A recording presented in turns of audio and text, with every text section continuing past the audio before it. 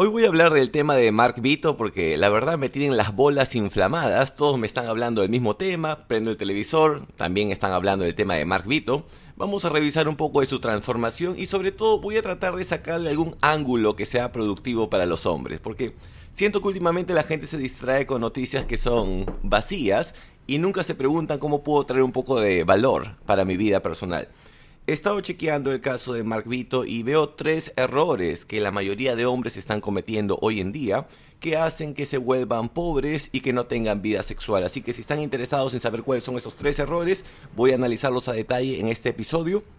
Y al final voy a dejar una pequeña reflexión que creo que es algo que es obvio, pero la mayoría, al menos de peruanos, por lo que puedo darme cuenta, no están prestando atención. Así que antes de iniciar con el episodio, quiero agradecer a mi auspiciador, a mí mismo, josebalta.com. Si buscan suplementos que funcionan y no lo que les venden en la tienda de suplementos, pueden ir directamente a josebalta.com, proteínas, quemadores y otros productos. Y si desean practicar inglés y no estar perdiendo el tiempo con gramática, pueden ir directamente a inglesparacholos.com. ¿Verdad? Antes de seguir, todos estos podcasts en audio los encuentran en Google Podcast y en Spotify me encuentran como José Balta. Así que sin más preámbulos, iniciamos. Lo primero que puedo ver en el caso de Mark Vito es que la crisis de los 40 existe para los hombres. Así como las mujeres tienen su crisis de los 30, donde se dan cuenta que su prime time ya pasó y empiezan a hacerse los labios, se ponen el botox, hacen cosas locas con su cuerpo, se ponen boobies. Las boobies no se ven mal. Cuando se tocan se sienten raras, las boobies con silicona. El culo con silicona sí se ve mal en el caso de mujeres. Pero bueno, no voy a tocar el tema de la crisis de las mujeres. Pero sí quiero hablar de la crisis de los hombres. Muchos hombres dicen, no, el hombre con el tiempo se pone, es como el vino, se pone más sabroso. No siempre. No siempre, porque es cierto que tu capacidad de incrementar la manera como hablas, la cantidad de dinero que generas, siempre puede aumentar. Pero no todos pueden hacerlo, o no todos saben cómo hacerlo, para ser claro. Y acá viene un tip que le doy a la gente con la que hago coaching siempre, y es que si tú vas a meterle más estrés a tu vida para ganar 5% más de dinero, pero estás trabajando el doble, lo único que estás haciendo es te estás sacando la mierda más. Y en vez de hacer lo que ha hecho Mark Vito, que bueno, no estamos acá para juzgar, lo que ha hecho él es, está yendo al gimnasio, está usando vitaminas y creo, a menos lo que leí, una publicación que se ha puesto pelo. Luchar en contra de la vejez para mí es una causa perdida. Yo creo que en vez de luchar contra la vejez, hay que ver cómo envejecer de manera digna. Y para eso les suelto una pregunta que puede cambiar la vida de muchos acá. Y es, en vez de pensar cómo hacer más dinero, ponte a pensar cómo puedo hacer el mismo dinero trabajando menos. Esa es una gran pregunta. O cómo hacer más dinero trabajando lo mismo. Porque si no te pones ese cap de cierto nivel de estrés, siempre vas a querer trabajar más y a veces trabajas el doble por un ligero incremento de tu platita y después empiezas a verte del culo y ninguna flaca quiere salir contigo. Tocando el tema de las flacas, les puedo decir, siempre cuando empiezas a envejecer hay varias cosas que hay que chequear. Primero, te vas a ver más viejo, es cierto, pero trata de no engordar. La mayoría de gente cuando pasa los 40, una barriga de mierda, unos rollos, las lonjas del amor, tratar de no engordar. Y sobre todo tu carácter. Trata de mantenerte amigable. La vida a veces nos manda por situaciones jodidas y eso hace que nos volvamos amargados. Siempre trata de mantenerte, ¿no?, con una sonrisa, lo más feliz posible, y eso va a hacer que puedas ser un imán de panochas y que no tengas que obsesionarte tanto por qué me voy a hacer para no verme viejo. Ese es el primer tip. La crisis de los 40 existe. Luego, lo siguiente que me he dado cuenta en el caso de Mark Vito es que la profesión de tu mujer importa. Siempre cuando la gente te habla de buscarte una esposa, te dicen sí, que sea buena madre, que tenga sentimiento en equipo, pero ¿quién te dice que tenga una profesión que no sea tóxica? Y una mujer que está en política, depende de cada uno, acá es el gusto de cada persona, pero creo que una mujer que está en política no es necesariamente la profesión más amigable si quiere formar la familia con alguien. Yo tengo otras profesiones por si desean saberlo. Yo tampoco no me gusta cuando son corredoras inmobiliarias, anfitrionas de eventos, abogadas, menos, hijas o hermanas de policías, tampoco. Así que hay ciertas profesiones o ciertas condiciones que yo trato de evitar en una mujer. Algunos van a decir, oye, pero pueden haber buenas mujeres. Sí, pero algo que uno se percata con el tiempo es que tienes que jugar con las probabilidades a tu favor, por lo general. No esperar que la suerte te va a golpear. Siempre tratar, ¿cómo puedo hacer que las probabilidades me apoyen? Y hablando del tema de la profesión, acá vengo otro error que estoy viendo, pero así frecuentemente, es chicos que hasta se están casando con mujeres básicamente porque ellas tienen plata. Y recordemos que la plata de la mujer es su plata de ella. Tu plata es la plata de los dos. La plata de la mujer es la plata de ella. Y chicos que... Y las chicas son hábiles. Es como que les muestran... Hasta acá. Les muestran el billetito. Les muestran el billetito y el chico... Oh, el billetito. Se acerca. Se casan con ellos y después ya les esconden el billete. A veces las chicas te hacen creer que ellas van a compartir su riqueza contigo, pero básicamente es un hook que te hacen, un gancho, y una vez que te casas, eres como que su esclavo. Claro, tenemos que considerar que es bueno salir con una mujer que sea productiva, no quieres salir con un inútil tampoco.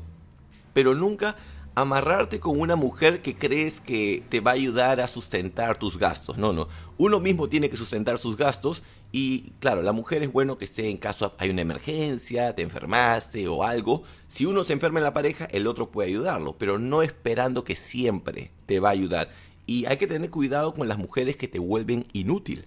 Hay muchas, me ha tocado algunas veces, mujeres que empiezan a hacer todo. Es como que van a ir al cine, compro el ticket de entrada, te separo la... Claro, es conveniente, pero a veces te vuelven flojo y hay que tener cuidado con eso. Y el último tip que quiero compartir acá, y este tal vez no está directamente relacionado, es no amarrarte con una mujer fea solo porque te va a hacer la vida más fácil. Para mí Keiko no es fea, tengo una opinión neutra sobre ella, pero sí veo que muchos colegas están haciendo eso últimamente. Como hay tanta competencia, el Tinder, el Bumble, las redes sociales, muchos chicos tienen miedo que si se amarran con una chica que sea medianamente fornicable, va a venir otro y se las va a quitar. Entonces, ¿qué hacen? Se amarran con la fea, con la gorda. Pero eso no te garantiza que ella no te va a engañar, primero. Segundo, muchas veces pierdes el respeto de tus amigos y tus familiares porque dicen, ¿por qué se amarró con ella? ¿Tiene problemas de autoestima o qué? Luego, a veces a la chica la pones en una mala situación si, dependiendo qué tan pintón te veas o crees que eres, si sales con una chica que es muy chancada, después cuando van a una reunión a veces la van a tratar mal a ella.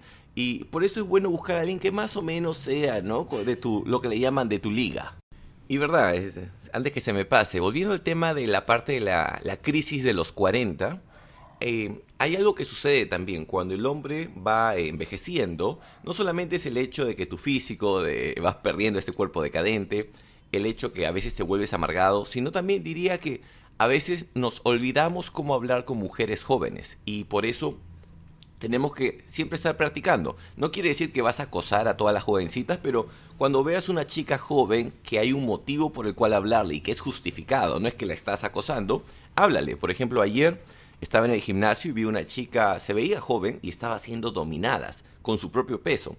Para los que van al gimnasio saben que ese ejercicio no es fácil para una mujer y es más, hay muchos hombres que no pueden hacer una dominada. Pero esta chica estaba haciendo dominadas y le dije, oye, muy bien, tienes buena técnica, tienes fuerza. Le digo, ¿has probado usando straps? Y me dice, son muy caros. Y ahí me hizo pensar, los straps están como que 30 soles, 40 soles. Y le digo, ¿cuántos años tienes? Me dijo, tengo 17. Y me dijo, no soy una gym rat. Y le digo, entonces eres una gym hamster. Y me dice algo así. Entonces, me parece mentira, pero suena estúpido, pero son tener pequeñas conversaciones que más o menos te enseñan el vocabulario de la gente joven y te hace sentir cómodo de hablar con gente de 20 años, de 22 años. No traten de ir a pedofilia, pero entienden el punto. Siempre hablar con gente de todas las edades y de todos los estatus sociales nos va a permitir entender mejor la sociedad y sobre todo nos va a ayudar a expresarnos mejor. Y acá no quiero cerrar este episodio sin antes dar un pequeño tip, Uncle Balta, de algo que siento que está jodido acá en Perú. Pero antes de eso recordarles, si quieren contactarme, ya saben, al más 51 9890 23 986, solamente para pedidos de suplementos, envíos a Perú, para el sistema de inglés para cholos, que es para la gente de Perú y del extranjero, o si no para el pedido de audiobook de cómo dejar de ser una putita. Ahora sí, vamos con la reflexión, Uncle Balta. Algo que siento que está jodido en el Perú hace tiempo es que tenemos que acostumbrarnos a compartir las cosas que son buenas. Veo que, por ejemplo, este caso de Mark Vito, ¿no? Encontramos, mira, su Keiko tiene mala mano, jaja. O sea, se comparte todo lo que es morbo, todo lo que es estúpido. Y no digo que esté mal. Es bueno compartir un poco de basura también a veces porque la habilidad de hablar mierda es lo que nos hace humanos. Es lo que nos diferencia de ChatGPT 3 o 4. Pero no hacer que todo sea basura lo que compartimos.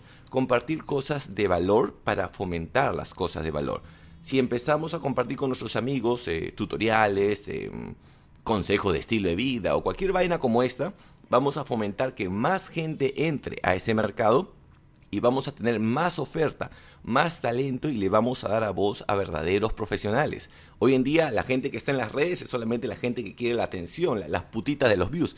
Necesitamos que los verdaderos profesionales vengan a las redes sociales. Así que ese es mi pequeño aporte como Uncle Balta. Espero que les haya gustado este episodio. Si desean seguirme en Instagram para ver mis memes, estoy como tío Balta. Quiero revisar entre los comentarios qué otros errores o tips ustedes han visto en Mark Vito o errores frecuentes que sienten que los hombres están cometiendo en estos días. La bendición para todos ustedes, que tengan un gran fin de semana. Recuerden siempre utilizar protección y nos estamos viendo en un próximo episodio.